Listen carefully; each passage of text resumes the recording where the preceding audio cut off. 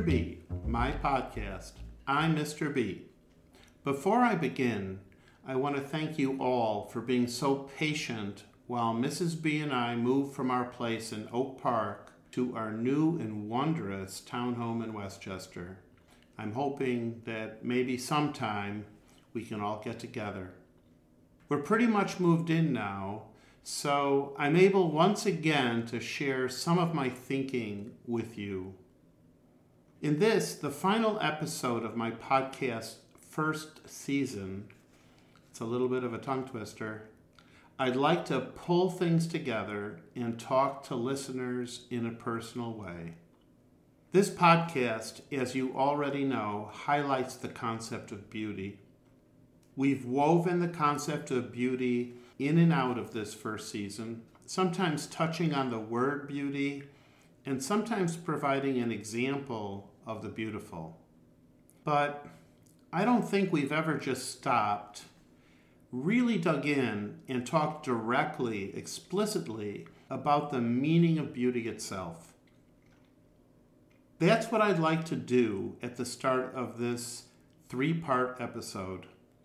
Once we have gained a clearer understanding of this quality, I'd then like to get personal, to share with you what Mr. B finds most beautiful in his life. My hope is that this discussion will allow and encourage you, my dear friends and listeners, to consider and attend more closely to whatever may be beautiful in your life. Ready? Let's get started. First, the meaning of beauty. To start off, I think it would be best to distinguish between describing and defining beauty. I want you to know up front that I do not feel competent or comfortable enough with my own knowledge to define beauty. And in this, I know that I am not alone. For instance, the philosopher, poet, and priest John O'Donohue considered beauty to be too endless and elusive to define. Quote, "What beauty is," O'Donohue wrote, "can never be finally said." Unquote. Here, therefore, my effort will not be directed so much toward arriving at a conclusive definition as it will be instead to describe some of the most fundamental characteristics of what is beautiful. At its most basic level, beauty can be characterized as aesthetic. Something aesthetic, as I use this term, is, quote, "of the senses," unquote. This means that what is beautiful is something that is perceived, initially at least, through one or more of our human senses: sight, hearing, touch, smell, and or taste. But not everything that we perceive through our senses qualifies as aesthetically beautiful. What does qualify as beautiful must, in addition, be pleasing to our senses. This quality distinguishes what is beautiful from what is ugly. Ugliness also appeals to our senses, but what is ugly we experience as aesthetically repulsive. It pushes us away. The great medieval theologian Thomas Aquinas probably put it most simply, and perhaps most beautifully, when he described beauty as, quote, "that which pleases when seen," unquote. Yes, there is great beauty in simplicity, isn't there? A second feature of the aesthetic involves motivation. It's true, we begin to understand aesthetics in terms of what is pleasing to our senses. But then what? Well, lots actually. What pleases stimulates the passions, our impulses, urges, our emotions, pointing our passions in the direction and pursuit of what is beautiful. Beauty is the motivational force which attracts, which draws us toward that, whatever that may be. A sunset on the beach, a Picasso during his blue period, the creativity of Kansas City Chiefs quarterback Patrick Mahomes, the humility and kindness of Mother Teresa. Professor of theology Jean-Marc Mirabel explained the motivational force of beauty in this way. Quote, "Beauty is what ignites in us the passions, the desire for what is good and true, because it is presented in sense images that provoke within us such strong emotional reactions." Unquote. This bears repeating. Beauty is what ignites in us the passions, the desire for what is good and true, because it is presented in sense images that provoke within us such strong emotional reactions.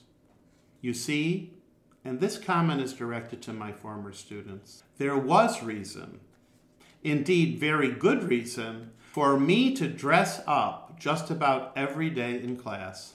Remember my ties? Here I was trying to ignite my students in the passion of history. It's one thing to understand beauty within the context of aesthetics. That's a start. But to stop at the aesthetic character of beauty would be to leave the larger question unanswered. Here it is. What is it exactly that makes something pleasing to the senses? Or maybe I could put it this way. What makes something, anything, a thing of beauty? Two features exist. I mean coexist, simultaneously, side by side, within whatever we see as beautiful. These two features are order and surprise. Let's take order first. Here's the idea. Everything beautiful reveals in some way a sense of order. What do I mean by order? Maybe a few synonyms might help. Something ordered is also rational, reasonable, intelligible in ways that we can, as humans, understand. Order implies a pattern, a principle, a theme or idea that can be recognized by our intelligence. The Greek philosopher Plato spoke of order in terms of measurement and proportionality. His best student, Aristotle, listed symmetry as one key aspect of beauty. Here, I think an example or two are in order. Get it? In order? That's a pun. One example from the world of nature might be a river. The natural flow of water through a river, pretty much any river, can mesmerize just about anybody as a thing of beauty. But what is it that attracts us to the beauty of a flowing river? It is order. Rivers flow according to patterns that remain stable and are not subject to change over time. Patterns that can be predicted according to an intelligence expressible in mathematic terms. In terms of what exactly? Well, yes, you probably guessed it. In terms of the law of gravity. The order and beauty of the river lies in the physical expression of this law of nature. There is order in the world. Isn't that reassuring? There is order in the world. If you become unsure and need some reassurance, you need do nothing more than allow yourself to become entranced by the sights and sounds of running water. Beyond the natural world, I'd like to describe an example of man-made beauty. Beauty in the form of music. Actually, that's my favorite art form. Maybe it's yours. Here's the question. When does sound become music rather than noise? I think that's a pretty good question. I'm not sure how you would answer this question, but here's my answer. Sound becomes music rather than noise if and when man imposes an order upon sound. Order in the form of stable and predictable patterns of sound. Patterns that can take the form of a beat, rhythm, harmony, lyrics, sound that is often structured within a recognizable scale and key. All these elements can make sound intelligible and understandable into music. I remember a conversation I once had with a good friend and former student, Mark Mahoney. At that time, Mark was managing an experimental jazz club on the north side of Chicago. Mark and I see jazz shows together now and then. At least we used to before COVID. After one show, I recall that Mark, who, having experienced the experimental frontier between sound and music in his work, admitted to me that he did not like listening to jazz that was completely free of form. It's called free-form jazz. For Mark, there must be some underlying structure, some sense of order, however unconventional that structure might be, before sound would become pleasing to Mark's ear. Let me put Mark's words into the terms of our discussion. The beauty of music simply does not exist without an underlying sense of order. But for there to be beauty, order is not enough. If order by itself was enough, I think that more students would actually want to attend school. You see, there is a clear order to the school day, a day run by the bell, a bell that ushers the herd from class to class on virtually the same schedule just about every day, the entire school year. Yet, despite this clear sense of order, I do not know of a single student in more than 20 years of teaching who described the school day as beautiful.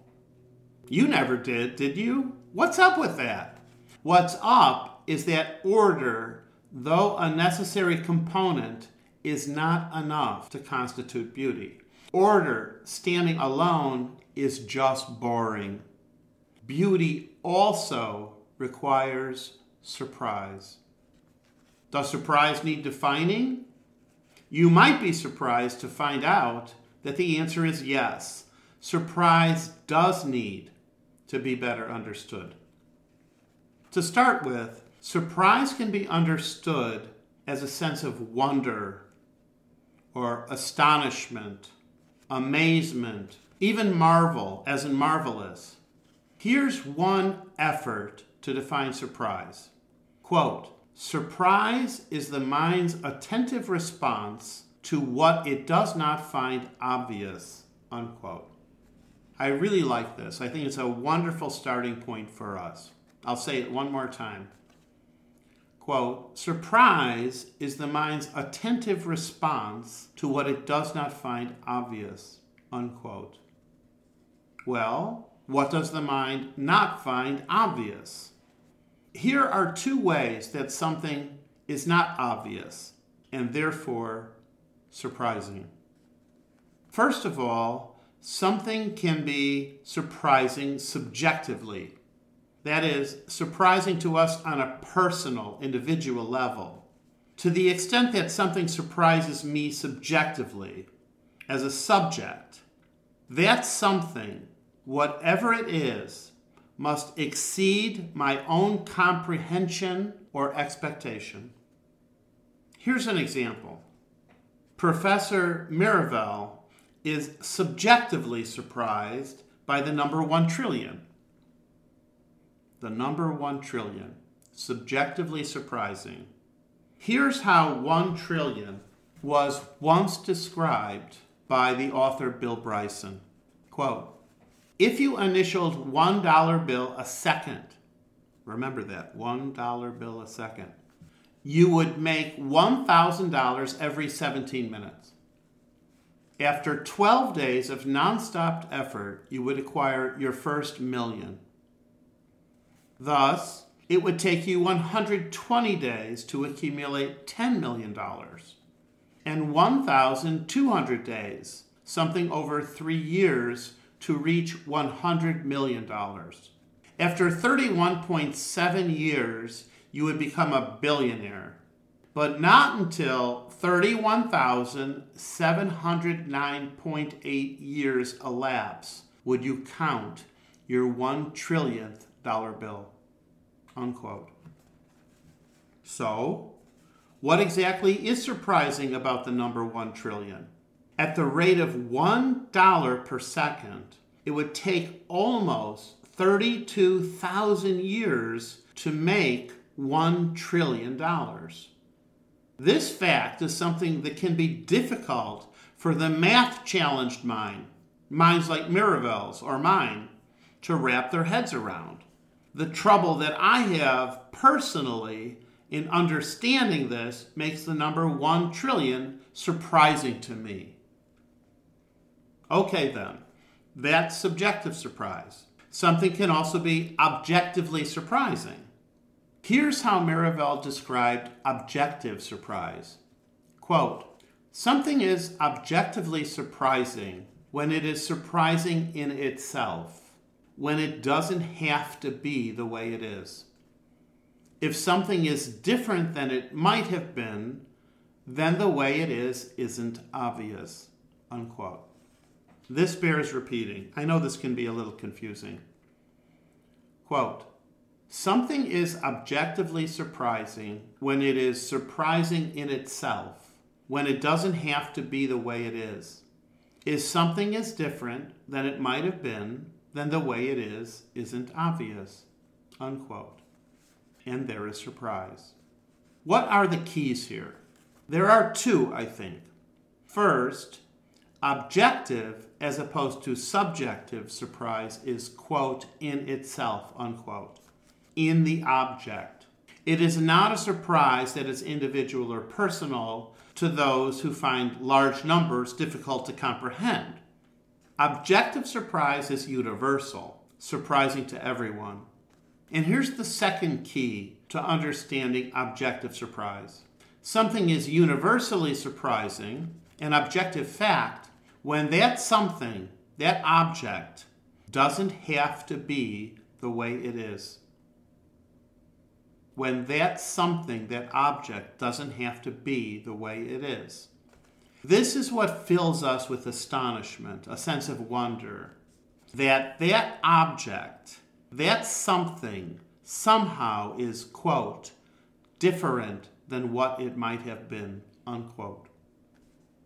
Once again, nature provides a clear example of objective surprise. Here's Miravel describing why everyone, without exception, finds beauty in the natural world. Quote, "Nature is surprising in itself because nature doesn't have to be the way it is. We can imagine nature being differently constructed. There's nothing obvious about gravity. Why shouldn't all objects repel instead of attracting? There's nothing obvious about grass. Why shouldn't it be red instead of green? And most importantly, there's nothing obvious about the fact that it exists at all. It doesn't have to be the way it is," unquote. I'm not sure I could speak for you, or maybe I can, but I find the objective surprise of nature to be very powerful. Let me please repeat one of Miravel's sentences.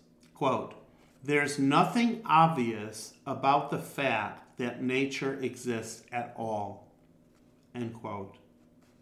This is a surprise that fills me, and my bet is you too, with a sense of awe, of humility and gratitude, a thankfulness so immense that it's impossible to fully express in words. A second objectively surprising example is even larger than nature. It concerns life itself. My guess is that when you woke up this morning, you simply assumed that you would continue to live throughout the day. In fact, I bet that you made the same assumption yesterday without even thinking about it, and that you will make the same assumption tomorrow. Indeed, probably as long as you live.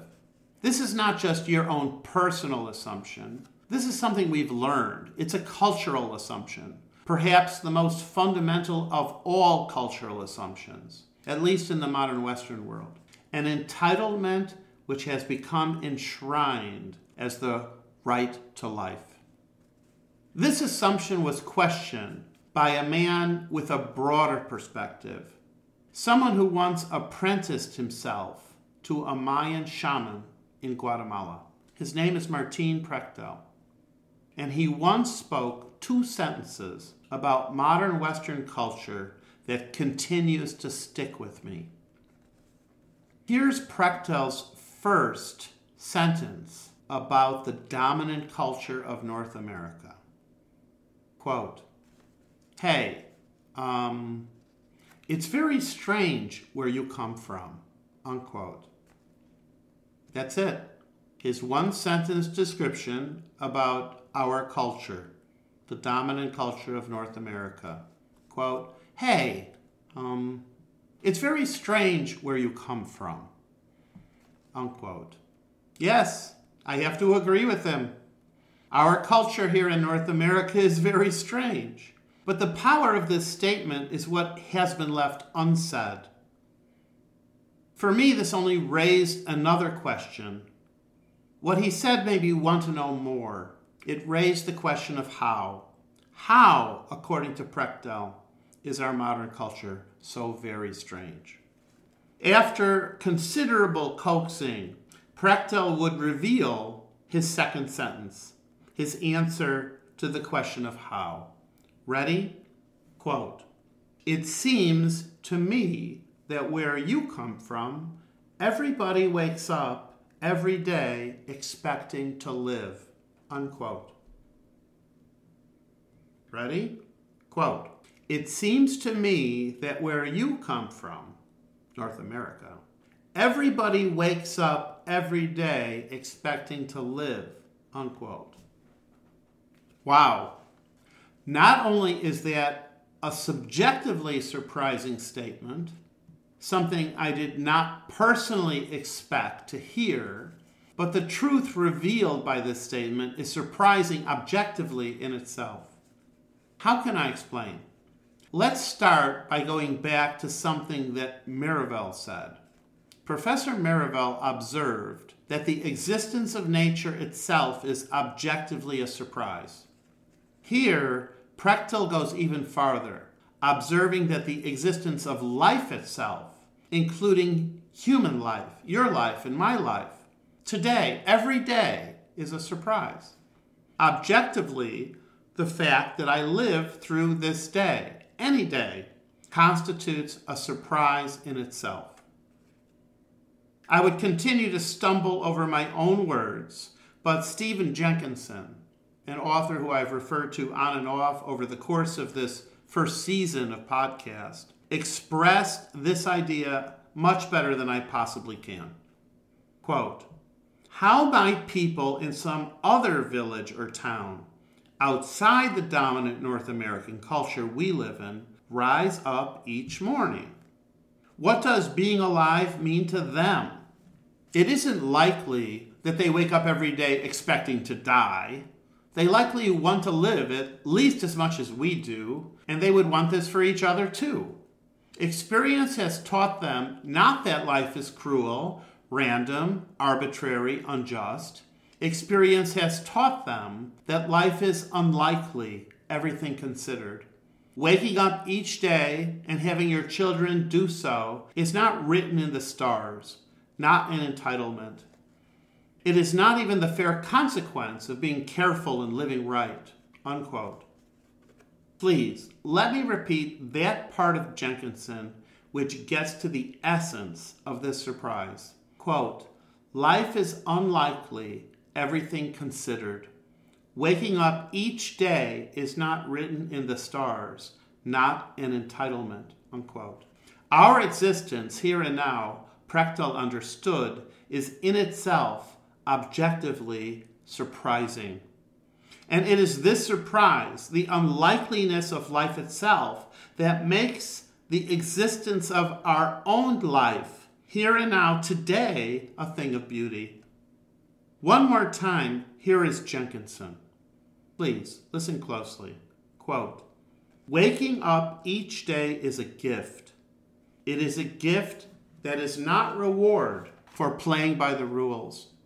It is a gift from the gods, giving each living person the capacity not just to go on, but to go on as if he or she has been gifted, to go on in gratitude and wonder that all the things of the world that keep them alive have continued while they slept. Wonder, awe, and a feeling of being on the receiving end for now of something mysteriously good." End quote. Yes, this surprising truth of life leads to beauty that must, in some mysterious way, be good. I don't know about you, but this is a paradigm of truth, of beauty, and of goodness, within which I can willingly submit the whole of my being. My hope is that you can too. There is one last question for us to consider before moving on to what Mr. B finds most beautiful. At this point, I think we understand well enough that our senses draw us toward what is beautiful, that place where order and surprise surprisingly coexist. But for what? For what purpose? Why does beauty exist? Here's another way of putting this question. What purpose does beauty serve in our lives and in the life of society? The short answer to this big why question is this. Beauty serves as the primary agent of change, of growth and transformation in our own lives. This understanding of beauty's motivational force is one I'd like to explore with the help of John O'Donohue, a philosopher, poet, and theologian who examined the power of beauty using the example of the human face. Beauty functions, first of all, as the primary motivating force in our lives. This is a strong statement, I know. Listen, I said that beauty is the primary motivational force in our lives. Not a motivating force, but the primary motivating force, drawing us to develop and grow into the fullness of our capacities. There is a capacity within us, a quality that exists beyond the ability of the mind to fully comprehend, something that draws us toward what is beautiful. This something, this quality, begins to express itself almost from the moment of birth. Here's O'Donohue, quote, "Even amidst chaos and disorder, something in the human mind continues still to seek beauty. From our very first moments in the world, we seem to be on a quest for beauty. The first thing the new infant sees is the human face. That sighting affects us deeply, for instinctively we seek shelter, confirmation, and belonging in the face of the mother. We cannot remember that time, but most of us spent endless hours of our early time simply gazing up into the face of the mother. No other subsequent image in the world will ever rival the significance of the face. The lives of those we know, need, and love all dwell behind faces. We are inevitably drawn to the beauty of the human face, for it is there that we had our first inkling of beauty." Unquote. Can you remember a time when you were not drawn toward beauty? Or a time when you could not identify what is beautiful?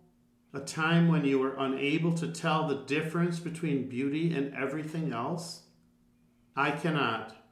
And it is this being drawn into, this natural attraction to what is beautiful, that drives our feelings and thoughts forward.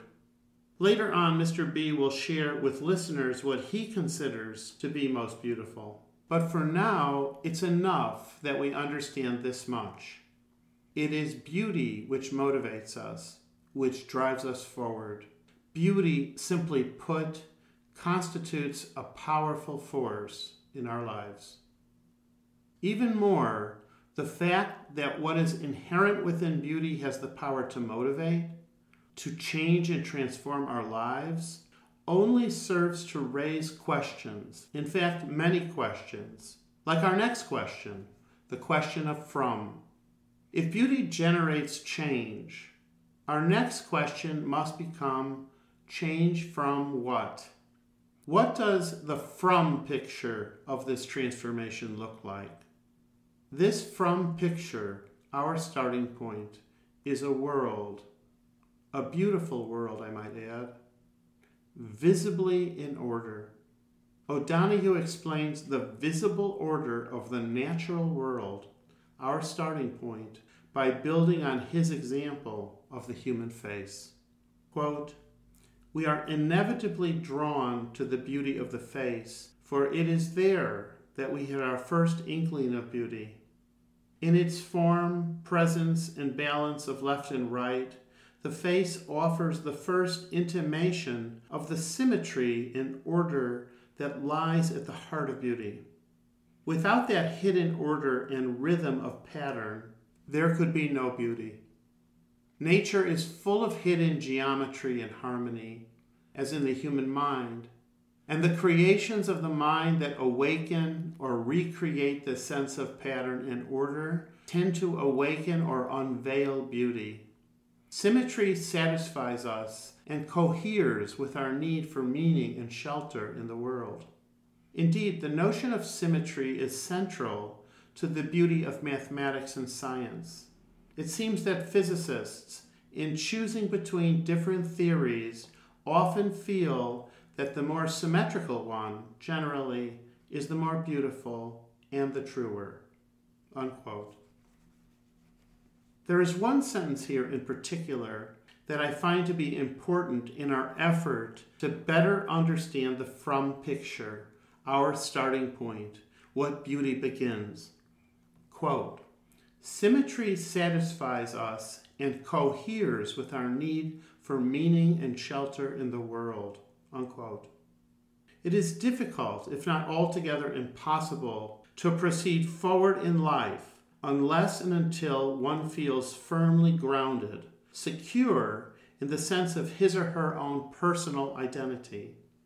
And it is the symmetrical order of beauty, perhaps more than any other factor, that can provide us with this necessary foundation for a secure identity. It is far too easy, especially today, to view the world as a place, an insecure place, of chaos, randomness, and disorder, even anarchy. Yet despite this appearance, the presence of beauty helps to reassure us that there is also an order in this visible world, an order intelligible enough for the human mind to comprehend. This sense of order present in beauty, a beauty visible to an infant who looks upon the face of his mother, an order of balance, rhythm, pattern, and symmetry, allows us to place our 2 feet securely on the ground and stand up straight, feeling safe enough to venture out from home and take the chances necessary for personal growth and development to happen.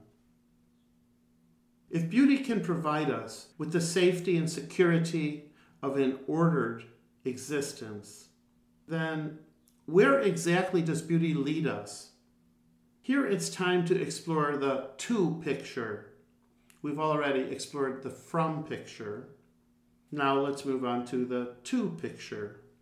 The appearance of beauty carries with it the potential to lead our lives forward. But toward what? I like how O'Donoghue continued with the concrete example of the human face in order to take us on the journey that begins with our sense perceptions of visible beauty. Quote, "Science tells us that the more symmetrical a face is, the more beautiful it is. Though order is necessary for beauty, the interesting thing is that a face that is not overburdened by structural perfection can still be very beautiful. More often than not, it is the inner beauty of heart and mind that illuminates the face. A smile can completely transform a face. Ultimately, it is the soul that makes the face beautiful. Each face is its own landscape and is quietly vibrant with the invisible textures of memory, story, dream, need, want, and gift that make up the beauty of the individual life. This is also the grace that love brings into one's life. As the soul can render the face luminous, so too can love turn up the hidden light within a person's life. Love changes the way we see ourselves and others. There is something in the nature of beauty that goes beyond personality, good looks, image, and fashion. When we affirm another's beauty, we affirm something that cannot be owned or drawn into the grid of small-mindedness or emotional need. There is profound nobility in beauty that can elevate a life, bring it into harmony with the artistry of its eternal source and destination." Unquote.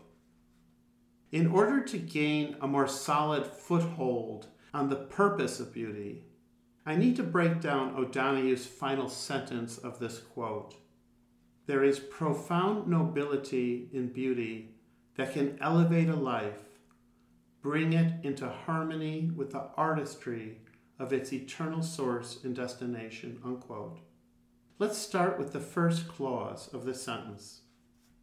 The key word in this first clause is elevate. What O'Donoghue recognized is that beauty, quote, "can elevate a life," unquote. Much of human life must necessarily be spent on practical concerns. Things like winning a spot on the varsity team, especially if you're in high school, accumulating the highest possible grade point average, being accepted into a first-tier university, obtaining summer internships that might increase opportunities for high-paid employment in a career, getting that first job after college graduation, etc., etc., etc. You know all about this, I'm sure. It's the American dream. To the extent that these become your principal concerns, you can become mired in the quicksand of what Plato called the lower world, the realm of the purely physical and material. Beauty calls us forth from this lower world, what Plato described as an underground den, and it attracts our attention upward toward higher and higher levels of reality and existence. In the second clause of his final sentence, O'Donoghue sought to address the question of where. Okay, beauty can't elevate a life, but toward where? Here again is what O'Donoghue wrote. Beauty can, quote, "bring life into harmony with the artistry of its eternal source and destination," unquote. For me, the key word here is eternal. That's where. The purpose of beauty is to attract us, inspire us, carry us from a lower reality, the material world, toward the metaphysical, in the direction of the highest spiritual realities. Quote, "ultimately, it is the soul that makes the face beautiful," unquote. It's the soul that illuminates the inner gift of love, overflowing from the smiling mother to her child. It is this same illumination, this same radiance, flowing outward from our innermost selves that unites in harmony lovers, friends, family, communities, and potentially the entire human race. The metaphysical and spiritual quality of love, ever present in both the whole of creation and the inmost heart of each individual soul, constitutes the foundation of every progress in all the worlds of existence. It is this progress, this growth, that beauty makes possible. This transformation from the centering of human life on the material to the centering of life upon the highest of all spiritual realities. What O'Donoghue understood as, quote, the eternal source and destination, unquote, is what beauty guides us toward. Beauty exists in a word to draw us from our limited understanding of the temporal toward the infinity of eternal truth. To provide a sense of closure for this first segment on the nature and function of beauty, I'd like to share a quote from someone who was one of John O'Donoghue's closest friends, David Whyte. Here is Whyte doing his eloquent best to describe beauty. Quote, beauty is the harvest of presence, the evanescent moment of seeing or hearing on the outside what already lives far inside us. The eyes, the ears, or the imagination suddenly become a bridge between the here and the there, between then and now, between the inside and the outside. Beauty is the conversation between what we think is happening outside in the world and what is just about to occur far inside us. Unquote. The poetry of this prose is a thing of beauty, isn't it? Anyway, dear listener, if after this short introduction you are now confident in your understanding of beauty, well, then I'm afraid that you do not yet understand. Being eternal, beauty is infinite. As in infinity, the meanings of beauty are endless, inexhaustible. In fact, the closer one gets to the meaning of beauty, the clearer the realization becomes of how far one remains and must remain from a complete understanding. Still, beauty calls out and into the depths of my heart, and my head notwithstanding, my heart keeps on responding to the call. If you're anything like me, meaning that beauty also invites you to become open to glimpse her secrets, then by all means, please check out the podcast website, beautymrb.org. There you will find all the quotes I've referred to during this first segment of today's episode. Here's my humble advice. Read, reread, study, then yes, restudy each selection. Please allow these quotations time to sink in, to penetrate beyond the mind into the sea of your open heart. If you do, my guess is that your heart will emerge elevated, uplifted, as more and more of the beauty ubiquitous in creation is revealed to both your inner and outer eye. Beauty calls our whole selves to live everything, every day, each moment, within the sacred state of reverence. This, my dear friends, is an eternal truth, which I hope you will ponder in your heart. Which brings me to the next segment of this episode. I've titled this podcast Beauty and Mr. B. Why? It is beauty that comes first. Beauty is in charge here, not Mr. B. But wait, I've titled this episode Mr. B and Beauty. What's up with that? Is Mr. B taking over? Is he in charge and not beauty? Hey, you might be thinking, what the? Well, actually, for this one episode, just 2/3 of one episode, in fact, yes, this will be about Mr. B. I hope that's okay with you. Here's how I feel.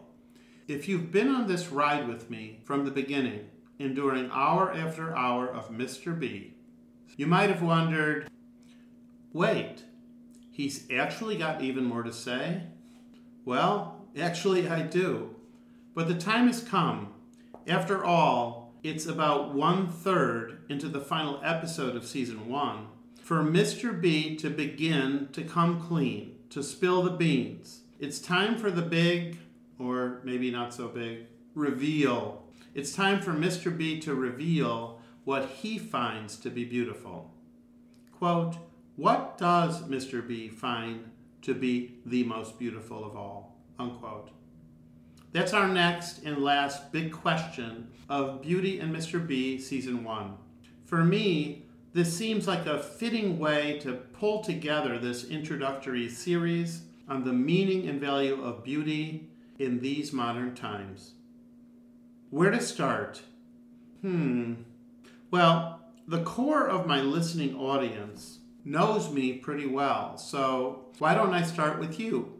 I'm going to stop talking for 10 whole seconds. Can you believe it? And here's what I'd like you to think about. The question, quote, what does Mr. B find to be most beautiful? Unquote. Ready, set, go.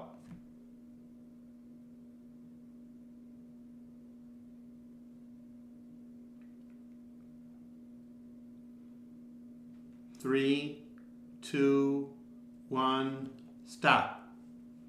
Okay, whatever you guessed, my bet is that you're at least partially right, meaning that whatever your answer, whatever that might be, is probably something I do find beautiful. But still, the question involved what I find most beautiful. Emphasis on most. Ready for my answer? Drum roll, please. That was pretty bad, I know. What Mr. B finds most beautiful is truth. And here's the truth, to the best of my knowledge.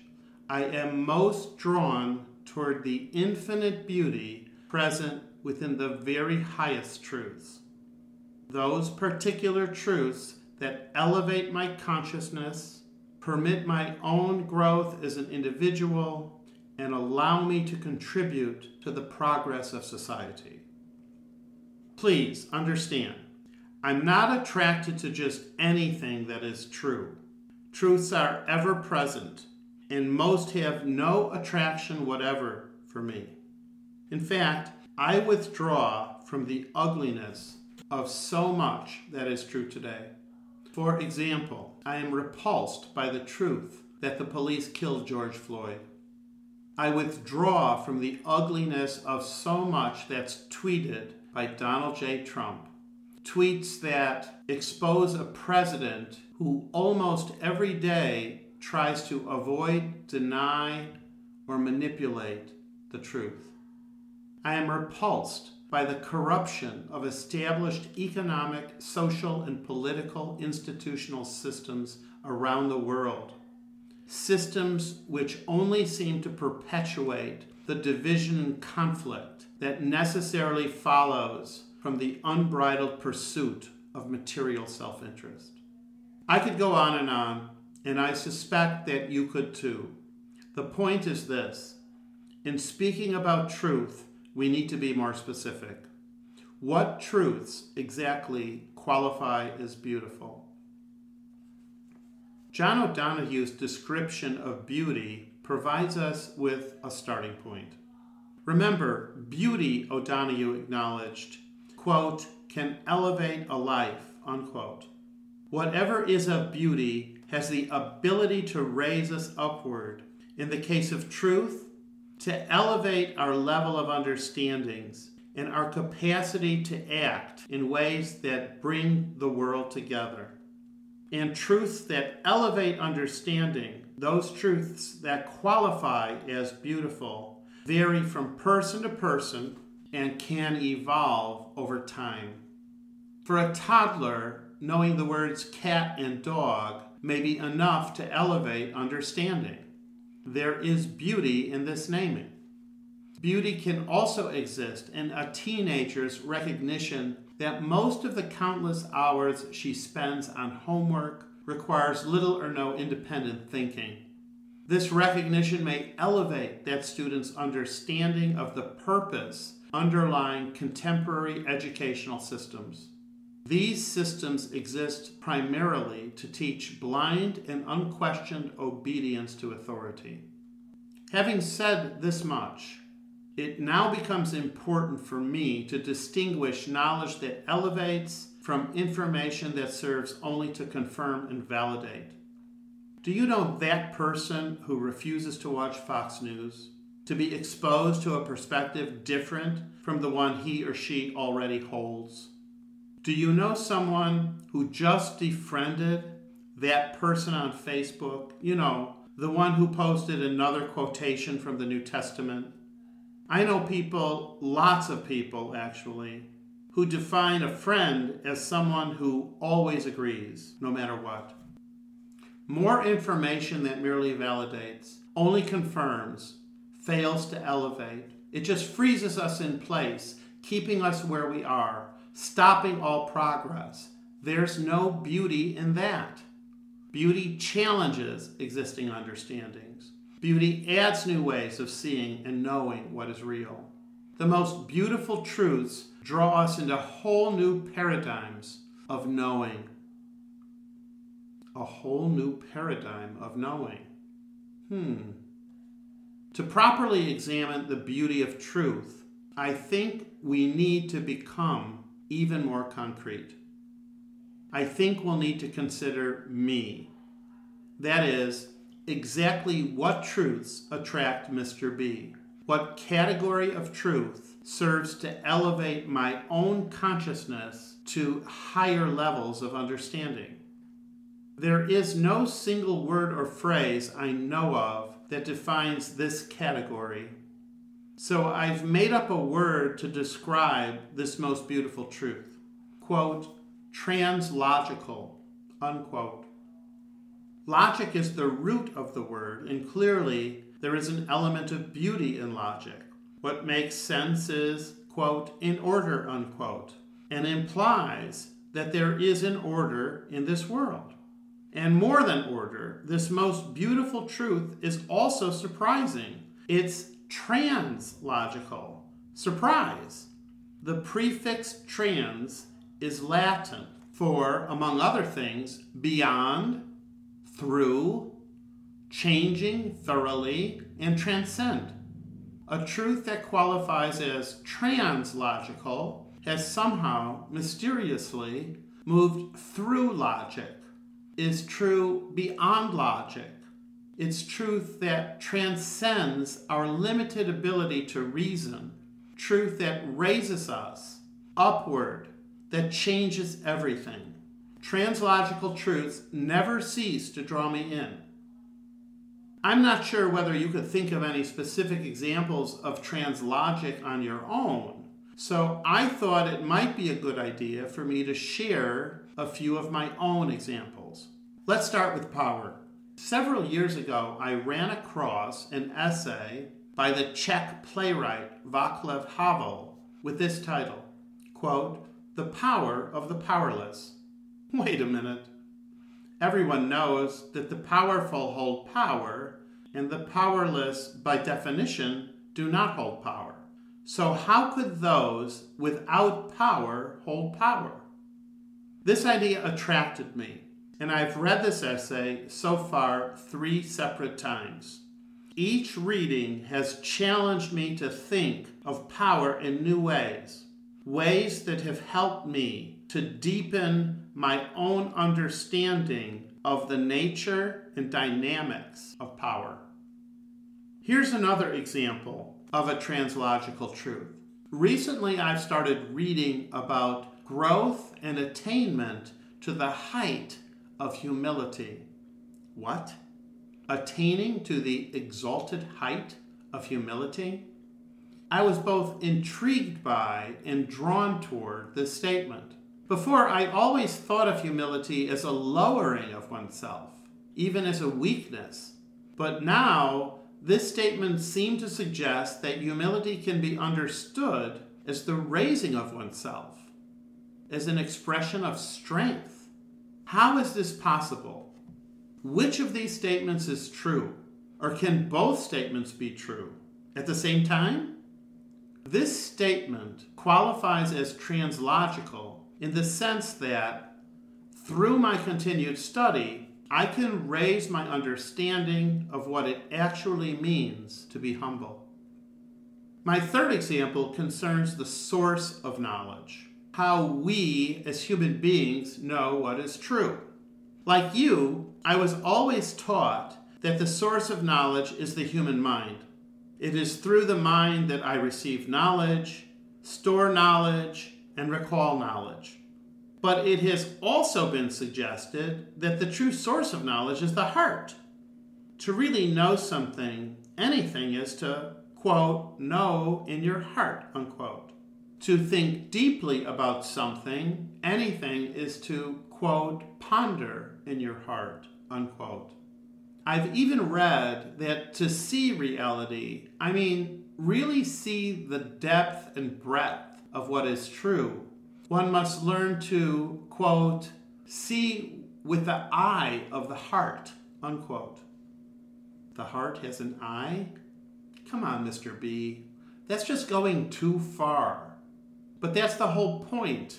The idea that the ultimate source of knowledge lies embedded within the heart seems illogical.